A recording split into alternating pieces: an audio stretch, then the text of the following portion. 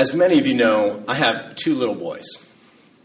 Jimmy, who is 1, just turned 1, and Henry, who will turn 3 this upcoming week. For the most part, these guys get along really well. They seem to like each other. You know, they get excited when the other ones are around. I love every once in a while I'll look across the room and I will see the two of them kind of playing in the room together. It's what child psychologists call parallel play. You know, they aren't necessarily like playing with one another, but they're both playing peacefully in the same place. And as a parent, I find this immensely rewarding. There's one little thing that Henry does actually when Jimmy's upset. When Jimmy's crying, Henry will say, "It's okay, Jimmy, I'm right here." Isn't that amazing? But occasionally, that peace gets disrupted. Someone who has just walked into the room, whose name I may not mention from now on, will grab... he'll see his brother grab a toy and say, "No, that's mine." Never happened to me. Never happened. Global economics playing out in my living room. Sharing is not in either child's wheelhouse quite yet, but occasionally the tension mounts in a more dangerous way. Occasionally, out of the blue, one of the children will pick up a toy and like bash the other one in the head with it. And it doesn't seem malicious. You know, it's not like intentional, but it's going on. You see what's going on. And they're bound to have some of that play at work. But whenever that happens, whenever I come into the room and one of the children is crying, I think of my friend Jeff. Jeff is a family therapist whose daughter Layla was in Henry's toddler group in LA. Jeff's kids are 5 and 3.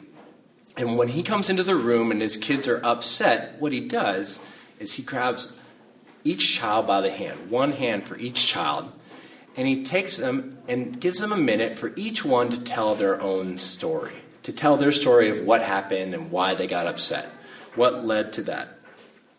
For those of you with toddlers, you might be thinking, no way, that doesn't work. But miraculously, it actually does work. It allows both children to be heard.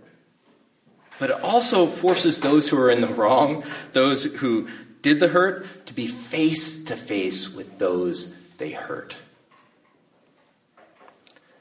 This week, in Luke's gospel, we find Jesus in a similar position. In one hand, he has the hurt, and in the other, he has those who caused harm. To appreciate the fullness of this moment, let's take a step back and get some context.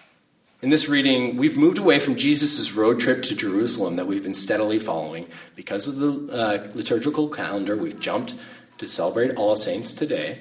And so we're out of that narrative, and we're back in what biblical scholars call the Sermon on the Plain, as in the sermon that Jesus gave on a level place. This sermon contains similar material to the more famous Sermon on the Mount, which is found in Matthew. And in fact, they start with nearly the same words. We call these the Beatitudes. They're named after beatitudo, the Latin word for happiness, which is tied to the word beati, which begins each verse. The original Greek was makarioi, but both of these words are multivalent and encompass notions of either happy or blessed. In Matthew, these Beatitudes list 8 inversions of cultural expectations. Blessed or happy are the poor in spirit, for theirs is the kingdom of heaven. Blessed are those who hunger and thirst for righteousness, for they will be filled. It's beautiful language. Beautiful language that elevates the conditions that society rejects. In that way, Matthew's Beatitudes invert our expectations for what makes us happy. Now, Luke's Beatitudes are more cut and dry. Luke is the Hemingway of the gospel writers. He uses simple words with a gravity that draws our attention. Like Hemingway, Luke's curt prose is much clearer and emotionally charged. In Luke's version, Jesus' inversion of societal expectations is more pronounced. Blessed are the poor. Blessed are the hungry. Blessed are those who weep. Remember the other meaning for that Greek and Latin, those Greek and Latin words. Happy. Happy are those who weep. What? It doesn't make sense. Happy are those who are sad? With these simple statements, Jesus reminds us that the values of God are different from the values of society. God is not impressed with wealth. God is not impressed with fame. It has no meaning in the context of eternity. God's way, this way of being that Jesus calls the kingdom of heaven, is more connected with those who are lost than those who have it all. Lost sheep, lost coins, prodigal son, the praying tax collector, Zacchaeus, the chief tax collector. If Luke's gospel elevates a type of person, it is the lost, the downtrodden.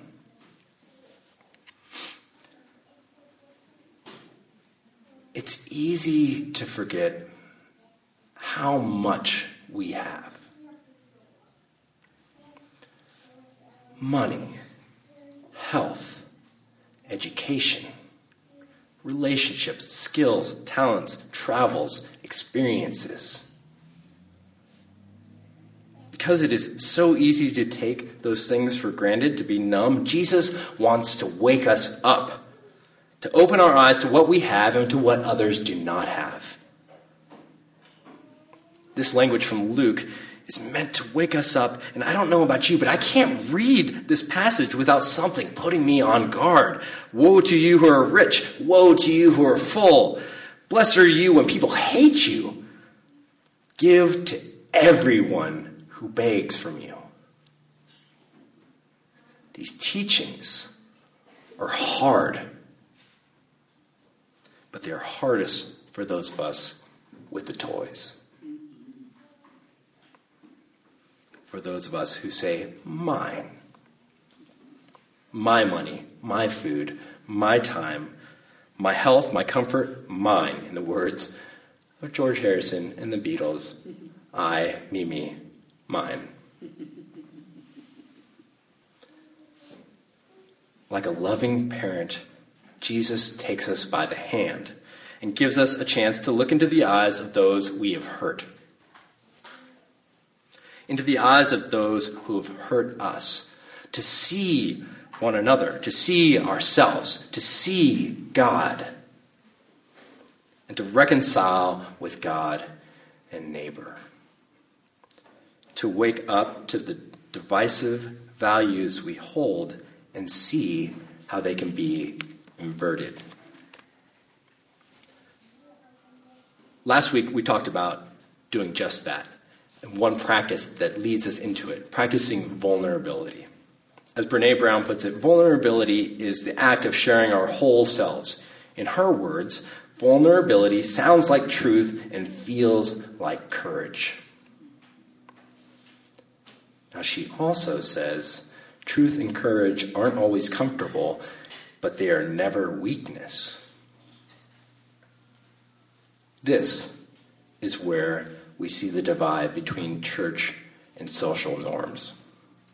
Christian heavyweights, saints that we celebrate and step up with today, like Luke and Paul, saints like Francis and Teresa of Calcutta, these folks embrace and even celebrate weakness. In 2 Corinthians, Paul quotes Jesus as saying, "My grace is sufficient for you, for my power is made perfect in weakness." Power made perfect in weakness. What is that? Believe it or not, it is the very heart of the poignant commentary we might have missed in this passage from Ephesians today. Thousands of years of Christian mingling with popular culture has watered down this shocking language, this message of inversion. For most of us, we hear this language of Christ's power and the riches of Christ's inheritance. And it sounds like the kingdoms of the world. We brush it under the rug. We are so used to Christianity as popular culture that we forget about its grassroots origins. Think about Jesus. Jesus was a penniless guy who wandered the countryside. He didn't have land or money.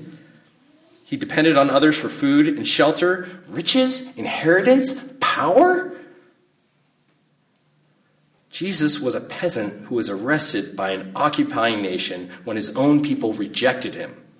He was executed on the ancient Roman death row. Like Jesus, there are 741 people in line to be put to death in the state of California. 741 out of 2,900 throughout the whole country. That's a whole lot right here in our state. As Christians, we can't help but remember Jesus when considering Proposition 62's potential removal of the death penalty. This image of a humble peasant teacher who died a shameful death inverts our understanding of power. It is power made perfect in weakness. Jesus reminds us that the way of this world is not the way of God. With God, the story does not end where we expect it. Even when we are ashamed, killed, forgotten, God can and will bring us to the fullness of life. We all suffer. We all weep. We all hunger. We all mourn. We may not be mourning or impoverished or hated right now, but through our experience, through our vulnerability, we connect with those who are struggling, like the Lakota Sioux tribe in Standing Rock and all who gather with them to protect their land, water, and the future of this planet. The good news that Jesus teaches, the gospel, is the comfort for those who struggle, who are in pain, who are vulnerable.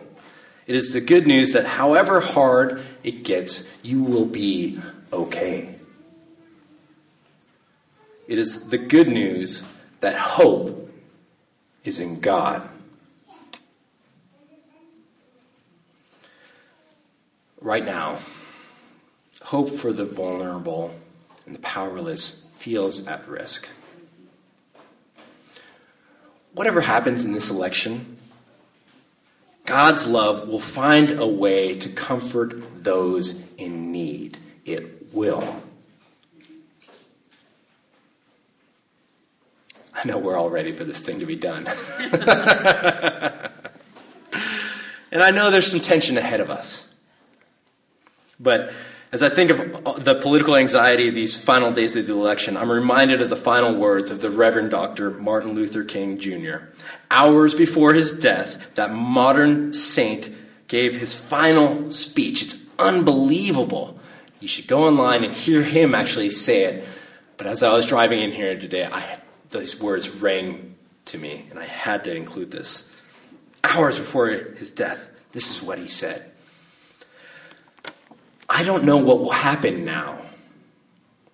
We've got some difficult days ahead, but it doesn't really matter with me now, because I have been to the mountaintop.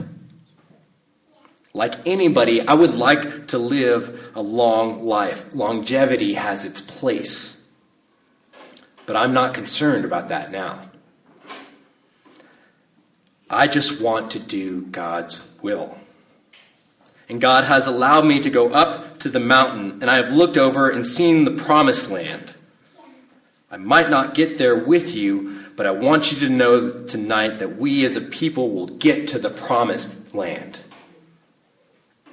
So I am happy tonight.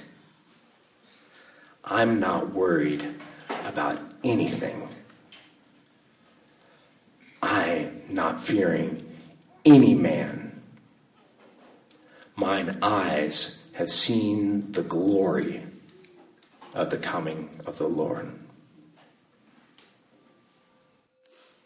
Amen.